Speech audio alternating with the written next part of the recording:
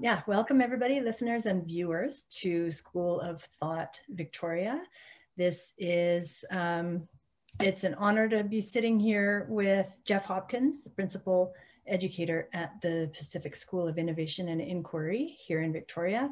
And I say honor because Jeff, you are on a mission along with other kindreds to really shift the way education is experienced by young people and rippling out to older people as their lives go on. So we've been doing a lot of these podcasts, and today we've got Rod Allen with us. Jeff, I want you to introduce Rod, because you two have worked together for a long time.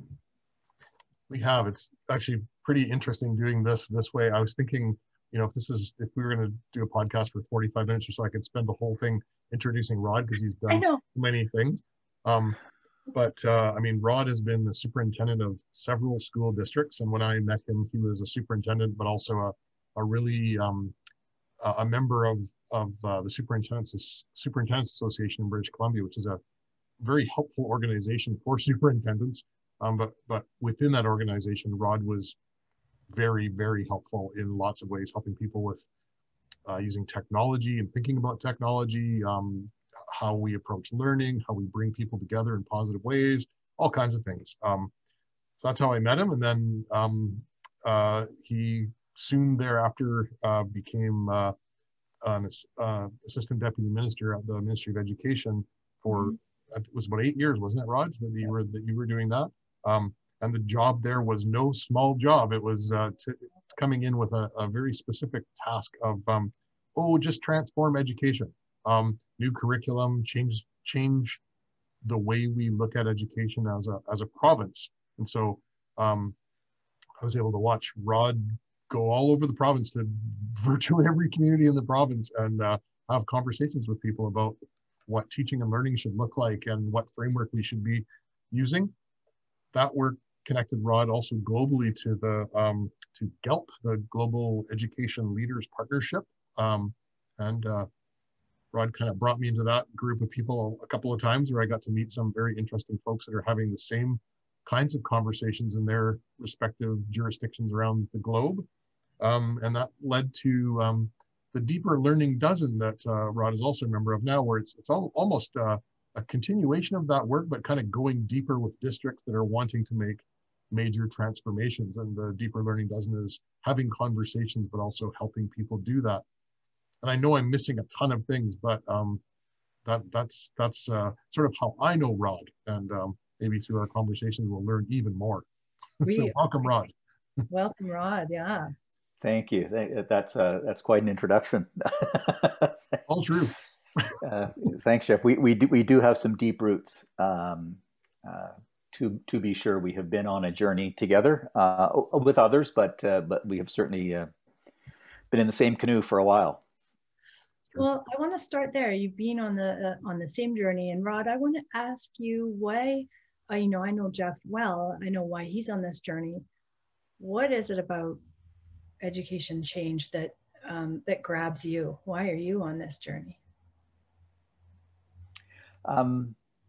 Maybe while I'm giving myself time to think about an answer to that, I'll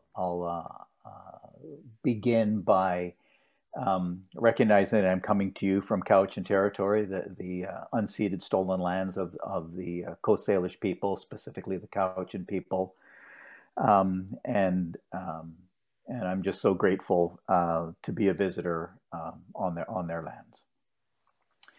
I think there's lots we can learn from how our colleagues from around the world think about educating young people, that we can learn from to add to the Western model or to help us reconsider the Western model. So Alex, your question. I think as an educator, and I kind of fell into teaching, and I'm not quite sure how I ended up sitting in my first classroom in August going, what just happened here? How did I get here? I wanted young people that I was working with to have a different kind of experiences than I tended to experience myself as a student. I wasn't a very happy student. I was quite successful. I learned to play the game. I was a pretty successful student. That took about a quarter of my brain, and the rest was pretty much disengaged or engaged in other things that I found interesting and liked to spend my time thinking about. And I wanted a more fulsome opportunity for young people to really develop and explore, develop themselves and explore the world, rather than just sort of, it's Tuesday, turn to page 12. Mm. How old were you when you kind of connected those dots? Were you really young, or were you already sort of into university? What was that path like? I'm always curious about how educators end up as educators. Well, how that happened is I graduated from UVic after an extended period of time there, exploring the wonders that UVic had to offer, with half a degree in philosophy and because I realized partway along that there's not a lot of jobs for philosophers, so I became a geographer because there's way more work for geographers, and then I graduated, and then I was sort of saying to my sisters, I wonder, so I've graduated, I should probably get a job or something. And they said, oh, are you going to be a teacher? And I went, and there are no educators in my family, no teachers. And I said, what? And they go, oh no, we've always known you'll be a teacher. Oh my God. And so I went back to school and became a teacher, which was just kind of weird. So, I'd had some different learning experiences as a young person, a very privileged set of opportunities that were given to me when I grew up in Ottawa. And it took me a while to realize that most kids didn't have the same opportunities, that weren't given the same opportunities that I was. Mm-hmm. And that was disturbing to me as a pretty young person to think, I'm allowed to do these more exploratory, inquiry-based, pretty cutting-edge stuff back 1,000 years ago, starting in grade 1, and I just thought that's what every kid got. And then when I realized that they didn't, I was in sort of some special classes with specially selected classmates. And most other kids didn't get to have the opportunities that I had. That was disturbing. And then when those experiences kind of ended, in high school, that's when I started to sort of connect up that there's got to be better ways to do this. Yeah, I think, Jeff, that sort of sums up your central question, right? There's got to be a better way to do this. That's the whole why behind the school. Yeah, I think it's interesting what Rod is saying, because if you've had a taste of something that's good, that works, and then you kind of realize that the mainstream part of our system doesn't necessarily have all those ingredients in it in all of its bits and pieces. It's sometimes that's very limited. It seems strange when you're saying, well, this is good, so why aren't we just doing the good things everywhere? Because because there are places like Rod said where people don't have those opportunities, and they don't think of school that way at all. Yeah. And there's people, there are educators who go through their career and they're okay with the way things are, or maybe they kind of feel the rub of it could be better. But there is a special, I don't know, is it a special allele or something that a person gets that makes them want to actually effect change? And so, Rod, I think you definitely had that allele, perhaps expressed double recessive. And you were, when you were working with the ministry, Jeff was casting his memory back. He thinks it was around about 2005. And that was when you were bringing the new curriculum into being. Is that right?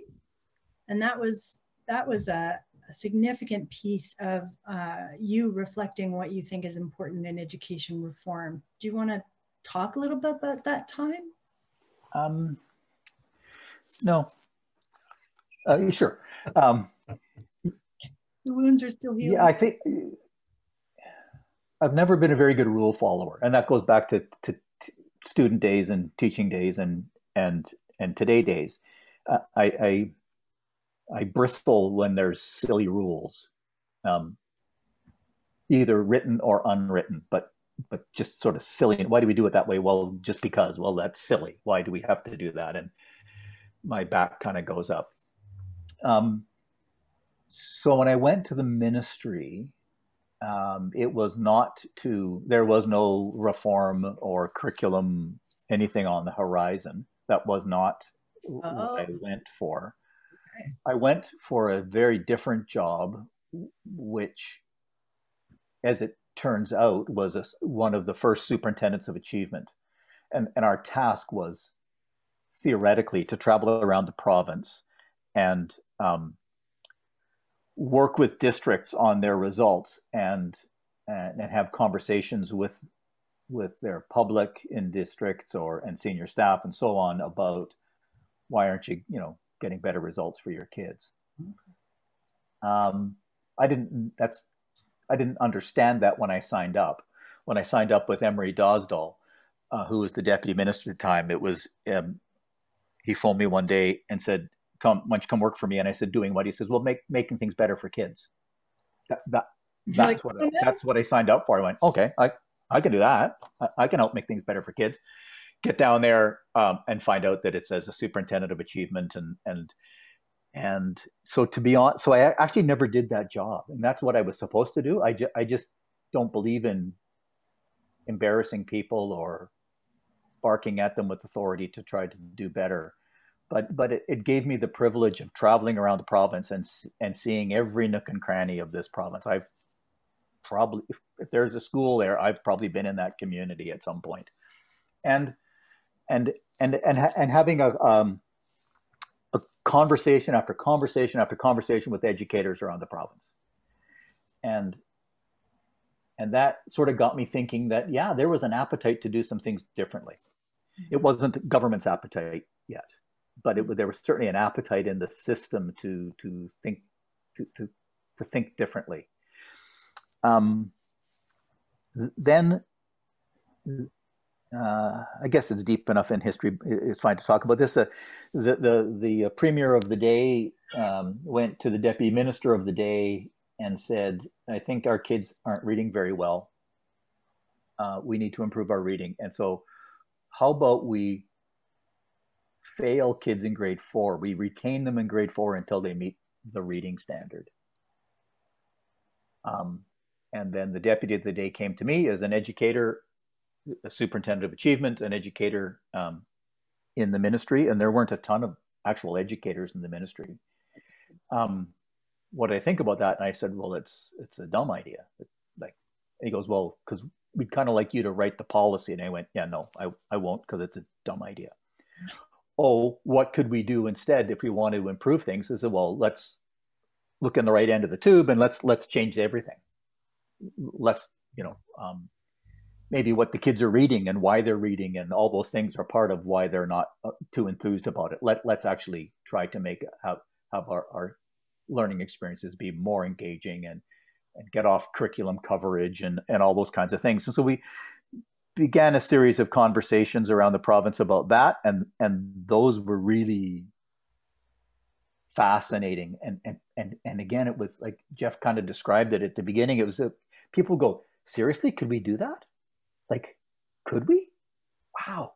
And some people were terrified, but lots of people were kind of intrigued. Well, what would it look like? Well, what do you mean we try to have more learner agency or stop having 192 learning outcomes in grade 2 language arts? And, what would we do? So those conversations were pretty fascinating. I had a chance to get to cabinet, to sell sort of cabinet on let's do something different. And they said, let's do it. And we kind of began the actual work of it.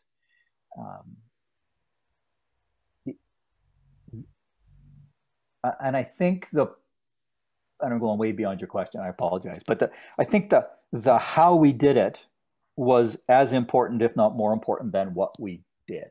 It was how we tried to engage educators from across the province, how we tried to use teachers who are actually teaching to actually do the writing, to do all the conceptual work, to bring First Nations. You know, if we really wanted to think differently about our First Nations learners, you know, some of those pieces needed to come in right at the very beginning of the design process. It was a pretty exciting opportunity to rebuild some relationships, and to focus on those relationships with Teachers Federation, with you know, Jeff talked about superintendents, principals, vice principals, parents, students. Heaven forbids we should talk to students.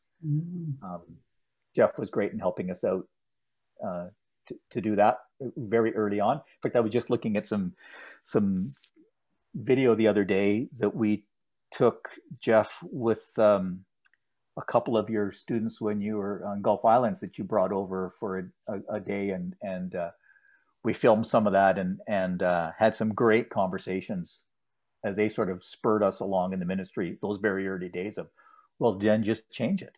You're in charge, so make new rules. Like, I remember that. That was fun.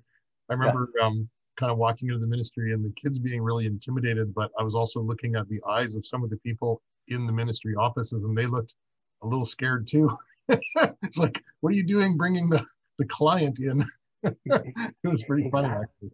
Exactly. We had a day that we took all the ministry staff over to St. Anne's Academy, and we're sitting in the theater, and Jeff, you came in with some of your students, and some of the students described the boat building experience, and just some profound learning experiences that these kids talked about that they were having.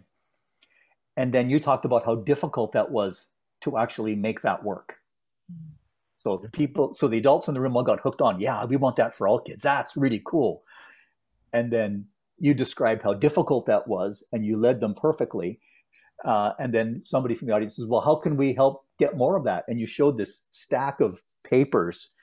Get rid of all these rules.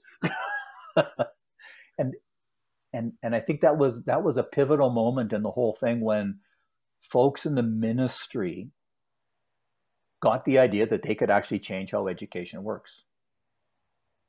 So I want to jump in, and Jeff, just bulldoze me when you've got a thought, because I definitely don't want to just hear my own voice. But Rod, we wanted to ask you about, like, there's this piece around social license, right? And there's so much fear and worry about changing rules when it's like pulling a tooth that really needs to come out, and you don't want to do it, and you don't want to do it, and you're just afraid of what'll happen when you do it, but after you do it, it's better. We'll talk a little bit about what are some of the barriers there, and what are some of the ways we can sort of look at how can we take a perspective on creating change that will help us not be so hampered by that piece of immovability. Yeah. I mean, you talked about social license, and one of the things that we understood from the pretty early stages, I think, from all those conversations that we all had around in districts and in schools and around the province, was that we didn't just want this wasn't an improvement agenda. We weren't just trying to tinker around the edges. We needed a cultural shift in how we thought about schooling, how we thought about the grammar of the place called school, and how we approached it. It was a cultural shift that we wanted. And that's where where we sort of adopted this notion of social license is. Our belief was you don't have permission to do that without people giving it to you. You don't get to change culture without people giving you permission. Right. And you do that with them, not to them. From a ministry's perspective or a hierarchical perspective, you can create change by making a new rule and saying, now everyone has to follow this rule, and everybody down the pyramid starts to follow all the rules, and but that doesn't lead to cultural shift. That doesn't change the heart. that might change some superficial practice. So if you want to actually change the heart, people have to give you permission. You build a collective permission to do that. So we knew pretty early on that what we wanted collectively was a social change, a cultural shift in how we thought about schools and how we went about the business of education, or of educating our young folks. And so we started to develop social license and use that language, which is also a very empowering for the groups, because we, it's not well known, but one of the perks of being an assistant deputy minister is you get to ban words from the English language. And so one of the words I banned was a consultation. So I went to groups and said, I promise I will never consult with you. I need to know why. Tell me about this. Because consult often means we're checking a box. We've actually done the work. We've done the thinking. The curriculum's written, is shrink wrapped, is sitting in the basement. Now we're going to check the did you consult box. And so we say, here's what we've done. What do you think? And we don't actually care what you think because we've already done it. And that's the pessimistic view of consultation. But I think if you asked our First Nations colleagues, they would say that's how consultation has worked for them for the last, several hundred years. But we said we co-construct. We will build with you from the beginning and co-construct the curriculum, co-construct that work, as opposed to consult. We're not going to do it in the basement and then run it by you later. We're going to build together from the beginning, and we're going to have those big knockdown, drag them out arguments all the way along.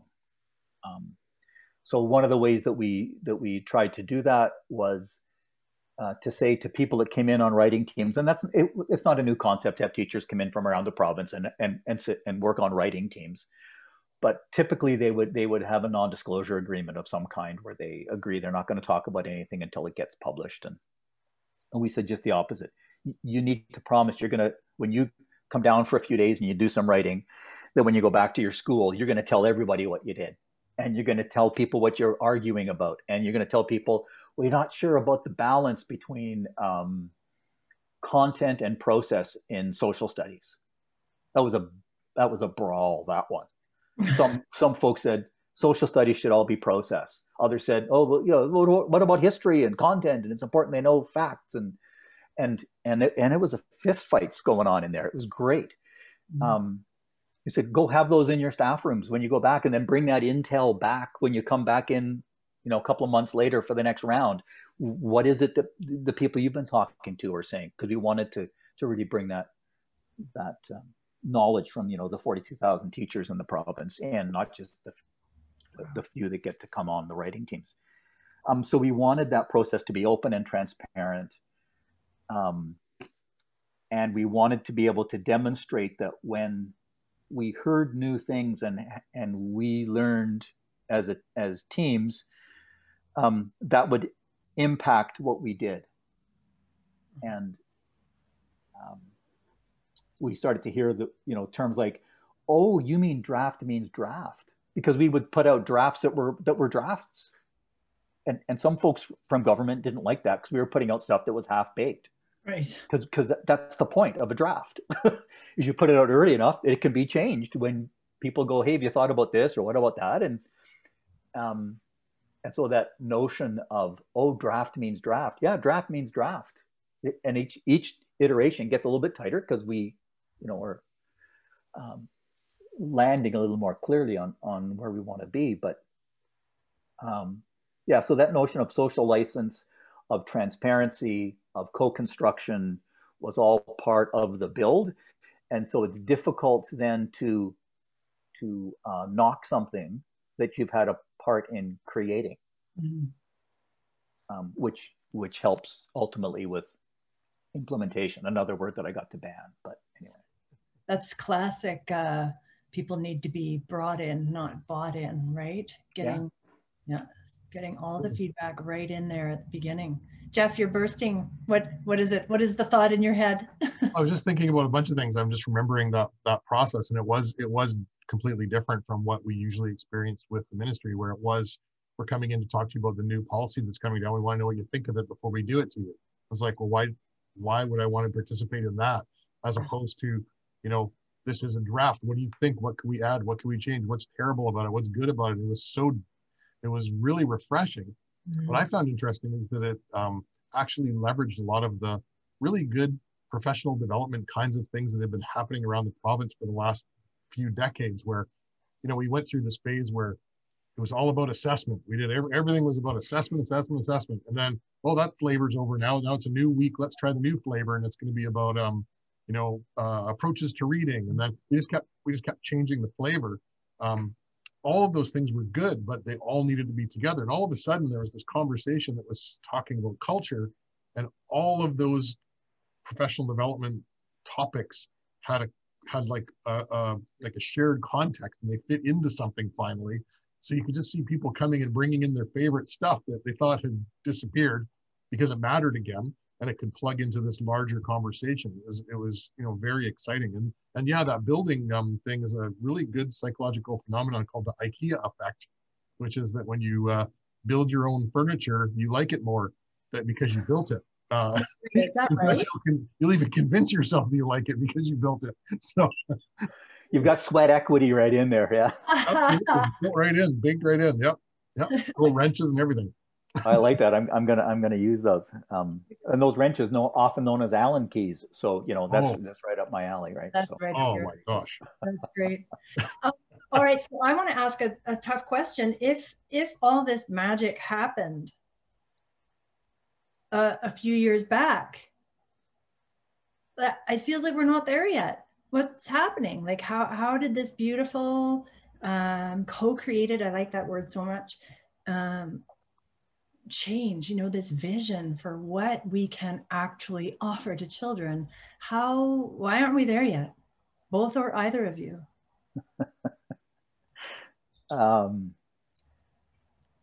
That's a 5-beer conversation, one that Jeff and I have had a few times. Sure.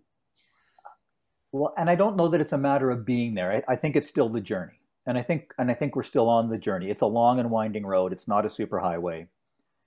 I think there's things we could have done and could be happening now to speed things up. But when you're talking about a cultural shift, it's not just learning a new assessment practice, and then you do it a couple times and you get better at it. You know, that's an improvement agenda, and we understand how improvement works better than we understand how innovation works or how cultural shift works.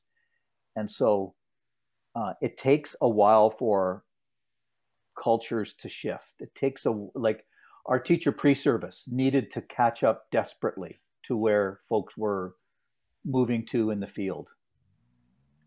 And that takes a while. And some institutions are perhaps faster at it than others, but that takes a while to shift those models.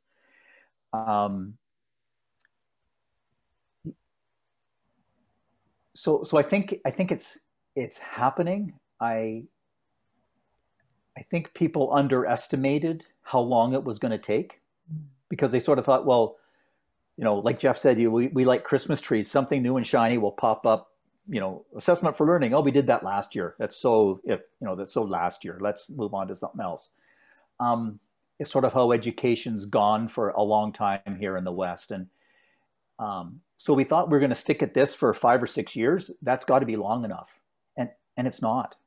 Like I remember distinctly, and I've got a couple of slides and stuff that I used to do, you know, every time there'd be a new minister of education, and I think I worked for 5, I think.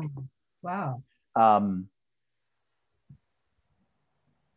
One of the first questions would be, so how long will this take? A couple of years? And I'd say 15 years, 20 years. Oh, we don't have that kind of time. So I started shifting to a Judy and Linda answer. When kids leave our school as curious as when they arrive, then we'll know we're there. That's when we'll know, you know, they should be more curious when they leave us, not less curious when they come in kindergarten. And people would kind of scoff at that and go, well, That's crazy. Let's just make a rule. Let's just make people do this. And you can't make people do it. They have to figure it out for themselves. And so we're asking teachers to teach in a way and assist them to support those teachers do things in a way that they didn't experience themselves as learners. They haven't been gone to university and learned that stuff necessarily either. So that all takes time. I think we could speed things up by continuing to be clear that that's the direction that we're wanting to travel. I think we are learning increasingly through efforts across the province. Schools like PSII have led the way on this, but there's little glimmers elsewhere around the province as well. What the enabling policy framework should be to support this direction. One of the things that we, along with cultural shift, is the belief that policy should be enabling, not negatively based. Well, somebody did something bad, we'll make a policy so that never happens again. It doesn't work very well. We want policy that enables the right things to be more likely to happen rather than tries to stop all the bad things. Because you can't think of all the bad things.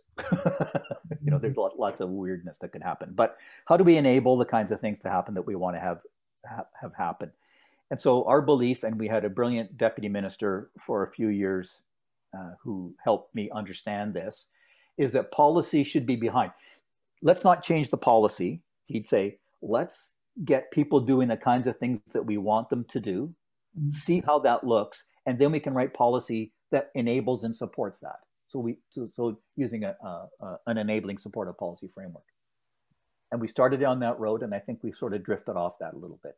I think we could be continuing through policy shifts to continue to enable innovation, continue to enable, make it easier for schools like Jeff's to exist, make it easier for different, unique learning environments to happen more easily in our system, so we can learn from them.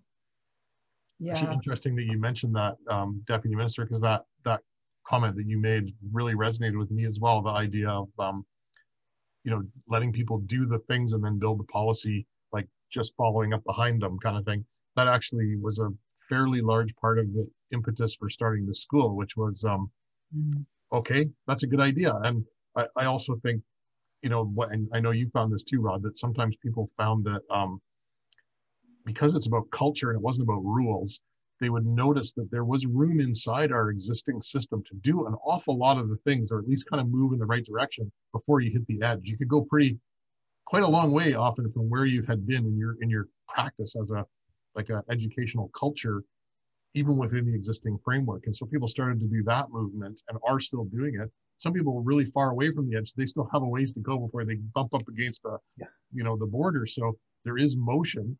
But I do hope that, I think you're right. I do hope that, the modeling is helping people see what's possible. That's what we're trying to do.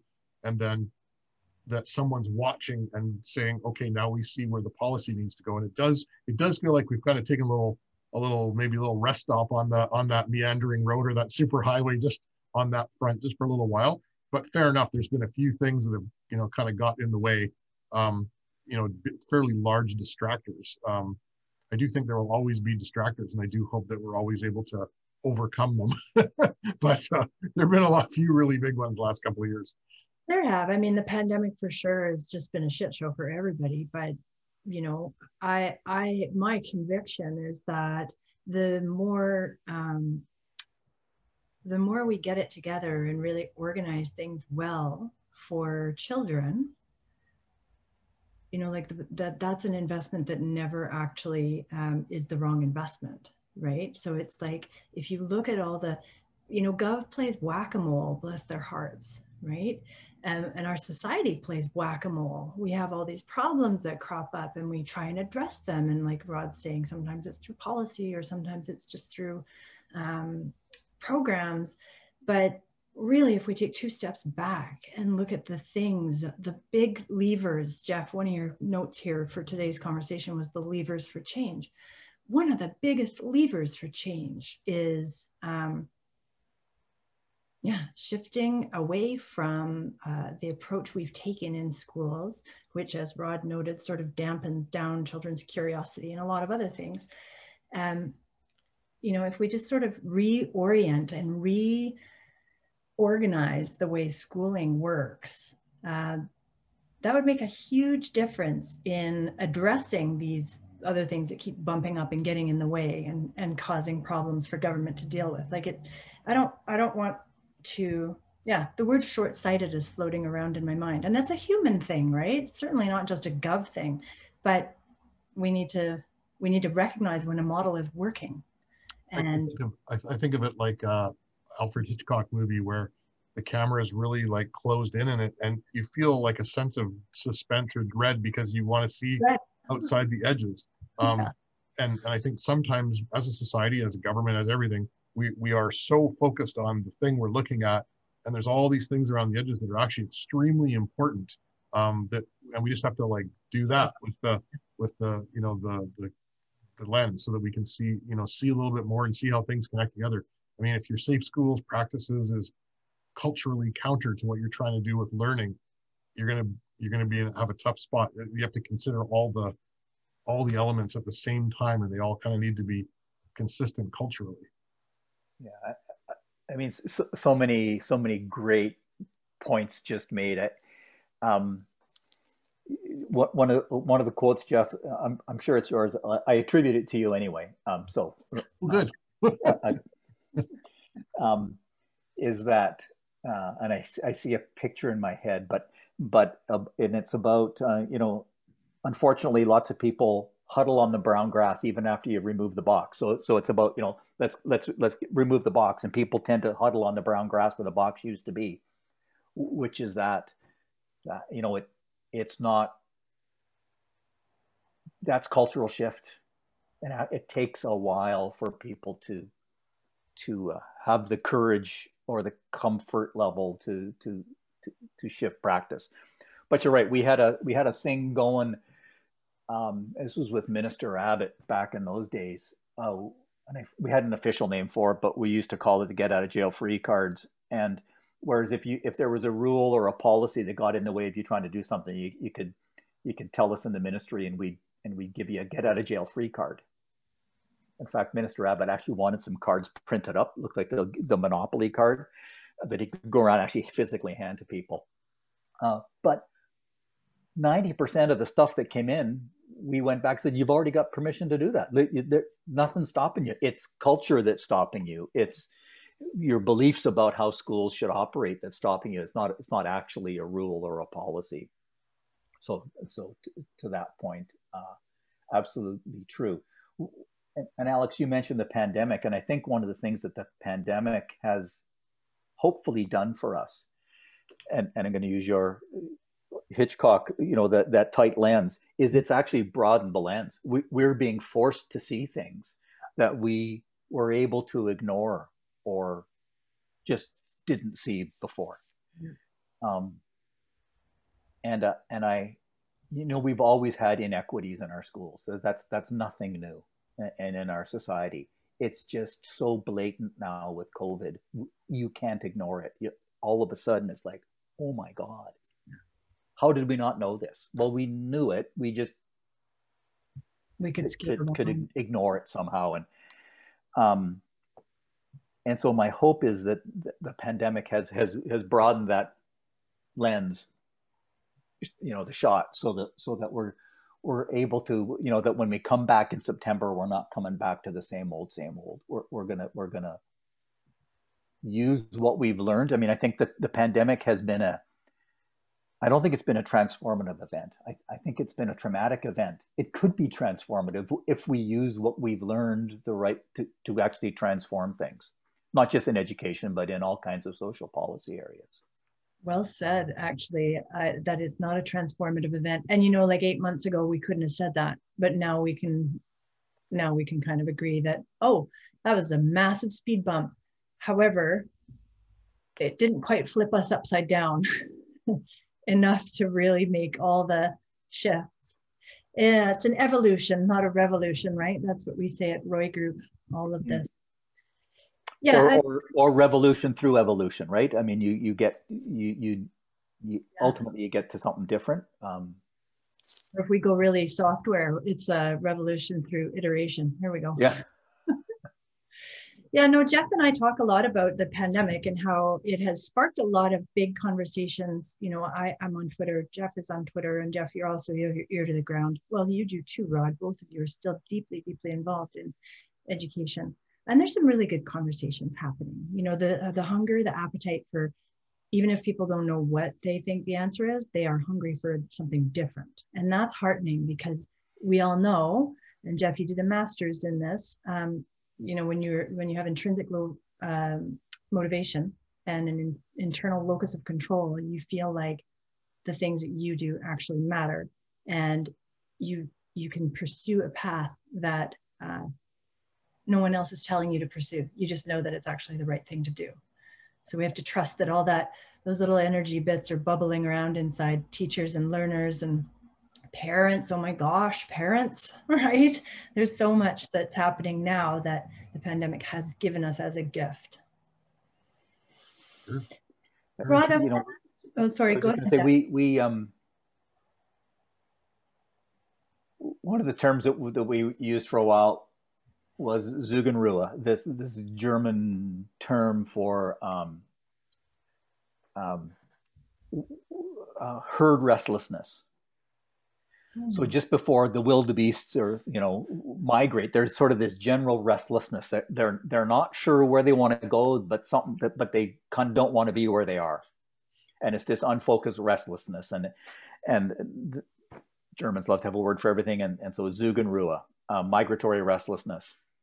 And I think we were there a while back. We were, and that's kind of the state of the province. I think back when we began these conversations. 2005 or whenever that was. People didn't know where they wanted to go, but they knew there was something wrong with where they were. Mm-hmm. And even if they couldn't articulate it or put their finger on it. So I think now we move forward 10 years or 15 years or whatever it is. I think there's more of a consensus around the direction, but I think people are still struggling of trying to figure out how to get there. Mm-hmm. There's some enablers in place. The curriculum's an enabler. It's not a driver. It doesn't force you to do anything, but it enables you to do lots of things. So it's an enabling policy. It's an enabler. And there's lots of enablers out there, but it's still up to folks to do it. So I think we're out of Zugenruhe, but maybe we haven't quite started to migrate yet. or we're just in those early stages of migration. We kind of know where we want to go. In fact, I'd say it's firmer than that. We know where we want to go. We're just struggling with how to get there. Yeah. As a system. Yeah. And there's lots of wildebeests like Jeff that are sort of out front of the pack. I want to ask about that too, because you have Jeff talks about your involvement in the Deeper Learning Dozen. What is this thing? What is this Deeper Learning Dozen, and is it connected to this heartfelt desire for change? Yep. Deeper Learning Dozen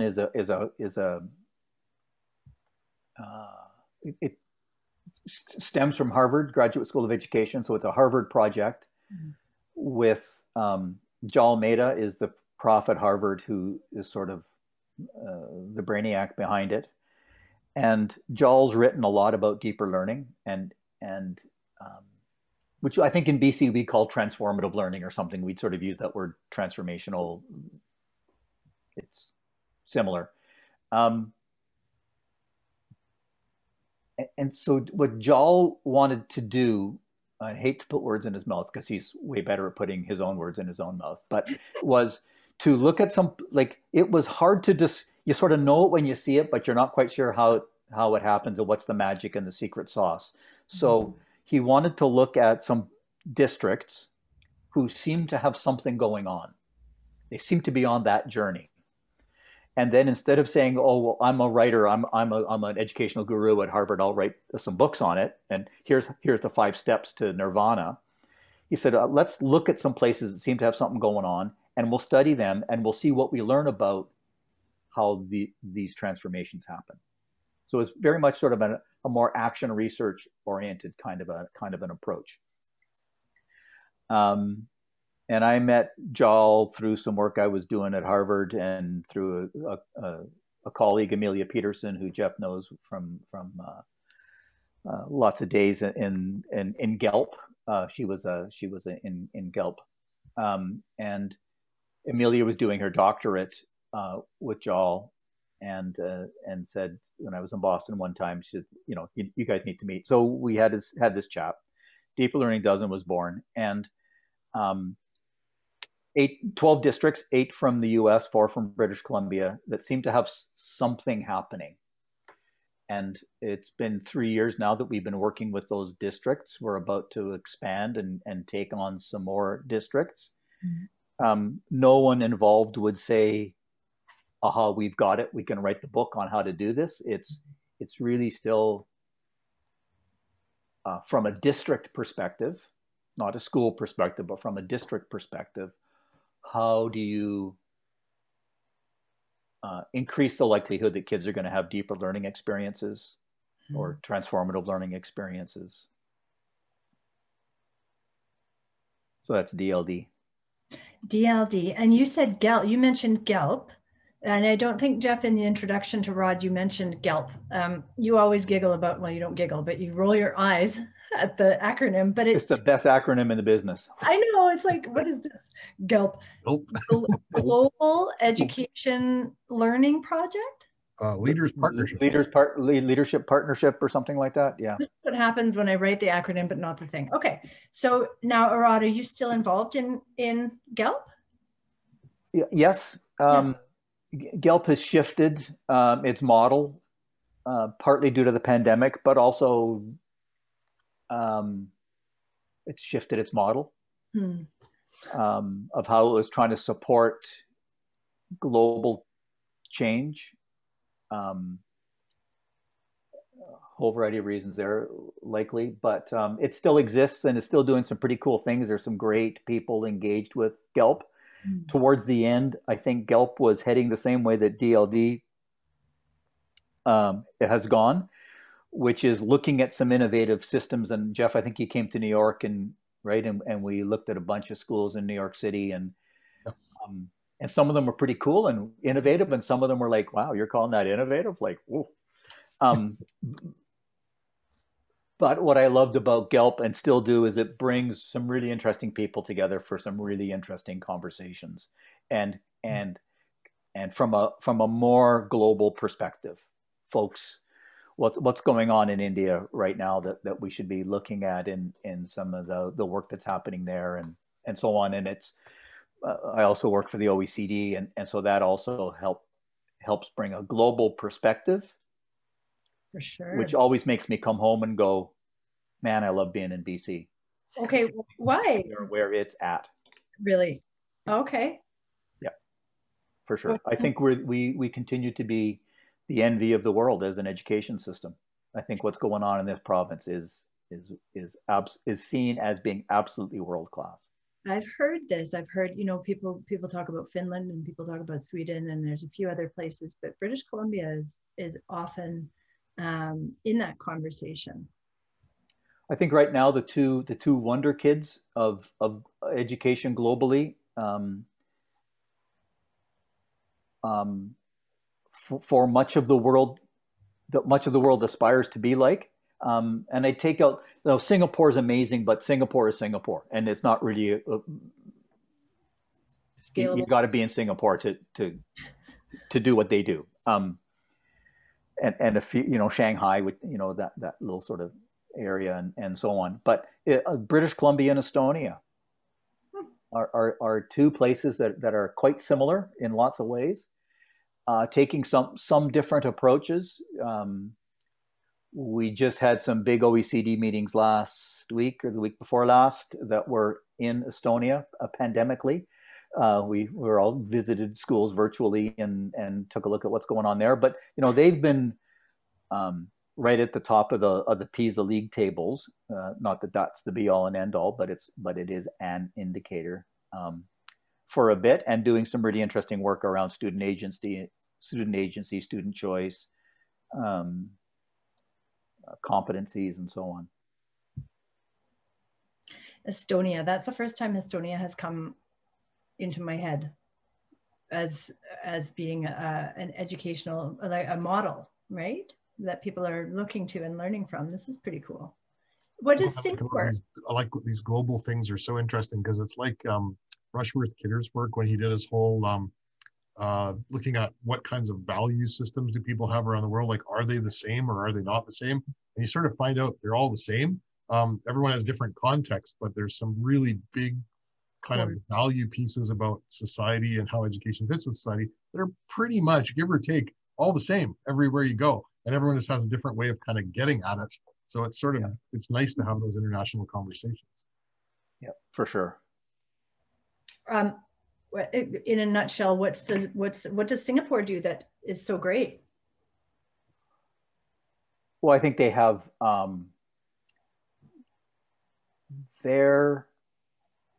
if you think about education as a graphic equalizer, yeah. and you want to play with the dials to make sure that you're getting exactly the right sound, Singapore's got an amazing graphic equalizer. They control the complete educational chain from start to finish. They predict they're going to need 10 more science teachers, physics teachers in 3 years. 10 more physics teachers pop out in 3 years. They have complete, and that sounds Machiavellian. It's not really Machiavellian, but just complete oversight over the entire learning ecosystem there. That's extraordinary. Yeah. Really tapped in. Nothing's left to chance. Nothing is left to chance. There is a rule for everything, yes. and everything is quite structured. But they do a lot of really creative learning happening there. But it's, again, we want more creativity. We'll dial up creativity, right? Like, it's nothing by chance, nothing just on the whim of a teacher. Well, I'm heartened to hear that British Columbia is getting the thumbs up. That's fantastic. Maybe it's our, I don't know, there must be something fairly progressive in the water here. The curriculum is seen as sort of the global benchmark, standard, high water mark. I think people aspire to that. Yeah. I've been doing some work in Latvia that, you know, they're working on trying to recreate, not recreate, because that has to be contextual, but taking a lot of the learning from British Columbia, you know, how we tried to have integrated competencies, try to, Jaw's term, Marie Kondo, the curriculum, you know, like, if it doesn't bring you joy, toss it out. We don't need a zillion discrete learning outcomes. We can raise the altitude and stick with bigger ideas. The concept of big ideas is catching on around the world. The idea that we want student agency, and to get to student agency, you have to have teacher agency, and to get to teacher agency, you have to have school agent. Like those aren't things that you have to release control, not tighten control. Oh, yeah, if you're nodding. And so lots of the world is playing with that, although there's large parts of the world that struggle with that concept as well. True. This could be another several podcasts to go into each of these questions, because they're pretty deep. They're deep wells for sure. I want to get one where I just listened to the two of you talk about the value of actual formalized curriculum. I want to go there sometime. That would be fun. Yeah. Yeah, I know Jeff. That would be fun. Jeff is no shrinking violet when it comes to the must-dos on a child's to-do list. But, you know, Rod, this has been amazing. You have shone a light into some corners that I haven't really spent a lot of time examining. Very cool to talk with you after having heard about you for such a long time from Jeff. And I can see how each of you fire each other's neurons, and I can see those 5 beer conversations have probably giving you each lots to think about. So this Well, I was think we became new superintendents or superintendents around the same time, I think. 90. I think, yeah, you go to those big superintendent meetings and being the young kids on the block sort of going, I don't know, are you buying all this stuff or can we do something different? Or yeah, it was. I think I even got yelled at by Emery one time for saying something. That's when I knew I had made it. Can't remember what I said, but didn't like it too much. Yeah, you probably did. Yeah, you probably did. Yep. Oh well. Way to go, Jeff. You're not one to mince your words, anyways. So not usually. I don't go out of my way to offend, but still. No, but I did take, I don't know how many ministers, but several ministers, early on in their tenure up, we say, let's walk up the block to go pop in to see what Jeff's doing to sort of give new ministers a conceptual some pictures in their heads of what we're kind of talking about in terms of what's possible in learning, transformed learning kinds of experiences for kids. And because I think a lot of them, we all have our own memories and experiences, and that's what we base our thinking on. And so I think it was Minister Fassbender who had a Q&A with the kids. Yep. Sort of this impromptu Q&A. Yep. He's going, those kids were well prepared. Not really. No, not at all, actually. We just kind of walked in the door but yeah, it was always helpful to have Jeff sort of down the road to spur our thinking in the ministry and with staff and also to provide then and to continue to provide those kinds of, see, this is possible. We can do this. And I think, Jeff, you miss that, don't you? I mean, you miss actually, when Rod was there, there were people coming and visiting, and policymakers and thinkers were coming and watching and observing. You want that. They still come. I mean, the universities come. We see more people from outside of BC now than inside, actually. But we still see people from the ministry quite a bit. I haven't seen a minister for a little while, for two ministers, but I do think they've had their hands full. And I've had a deputy minister in a few times just recently, which is nice. Good. So, nice.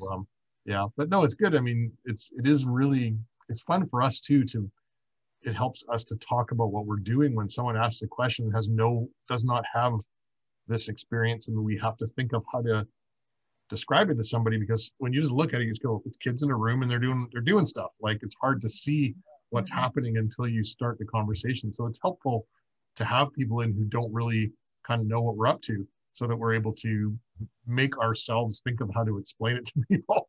It's really hard to do. Yeah. You almost don't need to provide the director's cut, and what they're doing now is sort of the behind the scenes. That's right. That's right. A narrator in behind. That's a good idea. Yeah. Jeff, do you have any closing thoughts, sentiments, questions, dark areas, dark corners to illuminate? Sentiment, I guess, would just be to thank Rod for doing this. And I know that there's, I don't know, just the wealth of experience, the fact that you invented your own job to be able to bring so much to the education system, but to the people in it, the kids in BC, is truly remarkable. And it's kind of interesting because it's sort of the model for what we want people to do in the system as well, which is don't squander the freedom that you actually have. Take it as far as you can. And that in itself should guide people when they're trying to take a measure of the culture. If you watch people in the direction they're going, it lets you know which way we seem to want to go. So I just really appreciate the work you did, and I appreciate you talking about it today. Well, thanks, Jeff and Alex. It's always fun to reminisce, and we didn't even talk about our colleague John Abbott, and who's a icon for both of us, I think, and a friend, and Yes. So much to talk about, but always fun to think about the work that we've collectively accomplished in this province, and it has been a collective enterprise. Folks playing different roles, but needing everyone's efforts to do it, and so that's why I'm confident it's going to continue. It just might take a little longer right now, but there's a lot of really committed people to this work. Yeah. Iteration in the revolution. So good to have this space with both of you, and maybe we'll do a reprise. That would be nice. That would be awesome. Thank you both. Thanks very much. Thanks, everybody. Yeah, thanks.